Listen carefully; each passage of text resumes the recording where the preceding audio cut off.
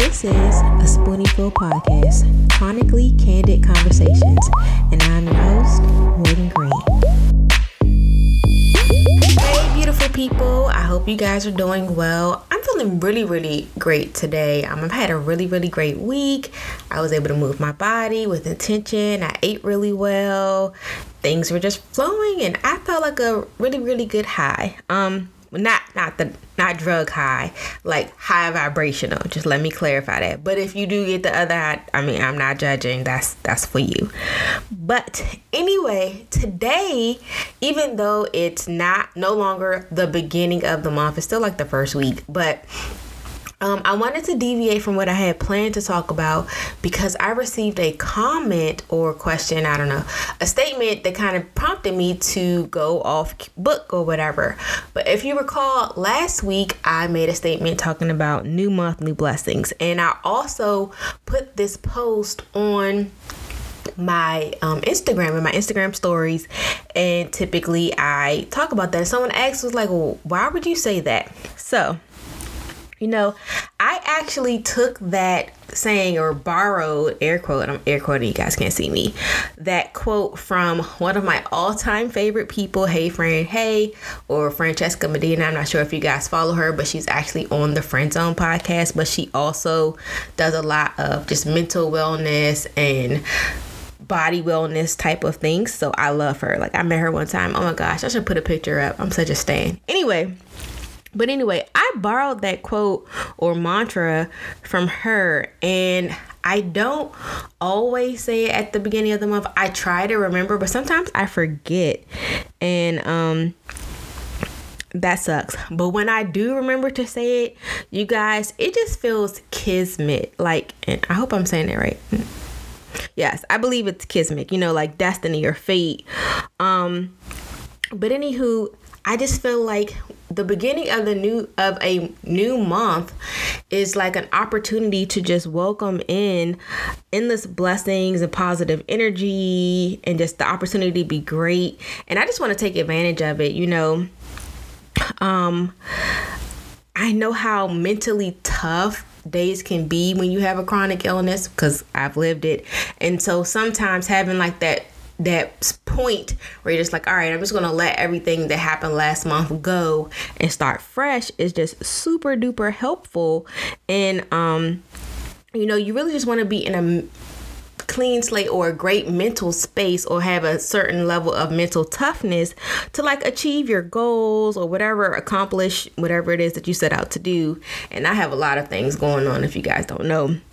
But I use that as just another affirmation. You guys know I do affirmations. I love to speak positivity over my life, over my health, over the health of others. So that's what I use it for. I use it to say this is a new month, and in this new month there are going to be endless blessings, and there are going to be new opportunities and new lessons for me to learn and new experiences for me to try. And it's not going to be the same humdrum repeat of last month or last year. Like, that's basically what I'm saying. I'm saying I choose to pull the good things from this month, and I know they're coming, and I'm just thankful in advance for what's about to happen this month. I just really like my head to be in the right space for success. So the cynic in me, because sometimes I can be a little cynical or practical, wouldn't see it as a new month with new blessings, because when you have a chronic illness, it would be like, oh, another month, same illness, same symptoms, same questions. And when you're in a mind space like that of like, oh, wake up, same old humdrum. Oh, how's my body going to torture me today? Oh, what else could possibly go wrong? Like, you're just calling, you're mentally programming your mind to focus on negative things. So even though there are good things that are happening, because your mind is conditioned to only see bad, to only see negative, to only have a low vibrational pull, that's all you're going to continue to see it, because that's what you're used to. That's what you're focused on. It's kind of like, have you ever said, oh, I want this car? So like, before I was like, oh, I didn't say this, but I want a Tesla.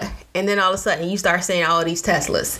Or, oh, I want a something. And then all of a sudden you just see it everywhere because now you're focused on it. You're paying attention. You're aware of that's what, you want, or that's what you're saying is yours. And now everybody has it. Everybody, it's just more attention drawn to something that you have told your brain to pay attention to, if that makes sense. And I hope it does. But when you have a chronic illness, it's hard. It's super hard, you guys, to find gratitude and positivity when you are physically suffering or physically miserable. I know a lot of people don't really find solace in like the phrase, it could always be worse. But sometimes I do. Don't throw the chair at me yet, y'all. Or don't tune off. Just give me a second to explain. And it's not that I do find solace in it. I can find maybe that's not the worst thing to say. Because it could always be worse. And that doesn't negate my experience or your experience. And it doesn't minimize what I'm going through. Instead, when I say it could always be worse, like I would never accept someone else saying it could always be worse. However, to myself, I'm allowed to say it could always be worse and use this rationalization. I just want to make that clarification because absolutely not. Someone better not ever part their two lips and tell me it could always be worse when I am venting or expressing my frustrations about what's going on in my life, because that is not helpful. But my inner dialogue, I feel like I have the authority to say that, as a ways of giving myself a little bit of perspective. And what I mean that is I use it as a marker to find gratitude. I'm thankful that it only took me 3 tries to give blood or whatever instead of 6. Or I'm thankful that I was able to, make it from the bed to the shower and not fall. Or I'm thankful that I was able to come in my house and walk all the way up the stairs without an issue, because there were days when I couldn't do that, when it was worse, when it was that I could only make it up 3 stairs, and then I had to take a break, if you get what I'm saying. So it could always be worse, but it's my worst. You know what I'm saying? It's my level of worst. I'm not comparing my current situation to someone else's worst, if that makes sense, which is why it's okay for me to say it to myself and compare myself and my situation, my good days to my less than good days, or my good days to my better days, because all days that you are alive is a good day. Some days are just better than others. But it's a temporary look back in the mirror, or like they say, never look back in the mirror. But sometimes you gotta look back to see how far you've come. You know what I'm saying?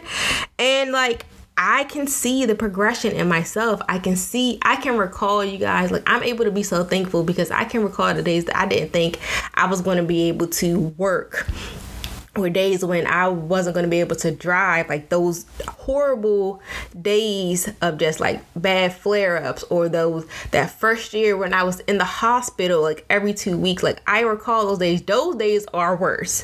It could be worse, Morgan, because you could be back in the thick of it. I'm sorry, TikTok got me saying into the thick of it. But anyway, so it's not a universal worse. It's a self-worse. So you're allowed to say that to yourself if you're okay with that. If you're not okay and you feel like that's some toxic positivity bull, which I have mentioned on my podcast, I 100% support you in that, because I can see how it could be framed that way, But anyway, I tend to think that we get like overly caught up in comparison, and to the point that we cheat ourselves out of certain experiences, out of the good moments. So I'll repeat this at the end, but one of the things that I kind of wanted to challenge you, or I'm going to challenge myself to do it, and I hope that you guys will join me, is it could be worse yourself this week. You know what I'm saying? when you're in the midst of like a very trying moment, or like a moment that you're just like, oh, why is this happening to me? I want you to just say, it could be worse, yourself, and find, a moment in your history or in your life or in the past week or month or whatever where it was worse, and you'd be like, thank goodness I ain't doing that.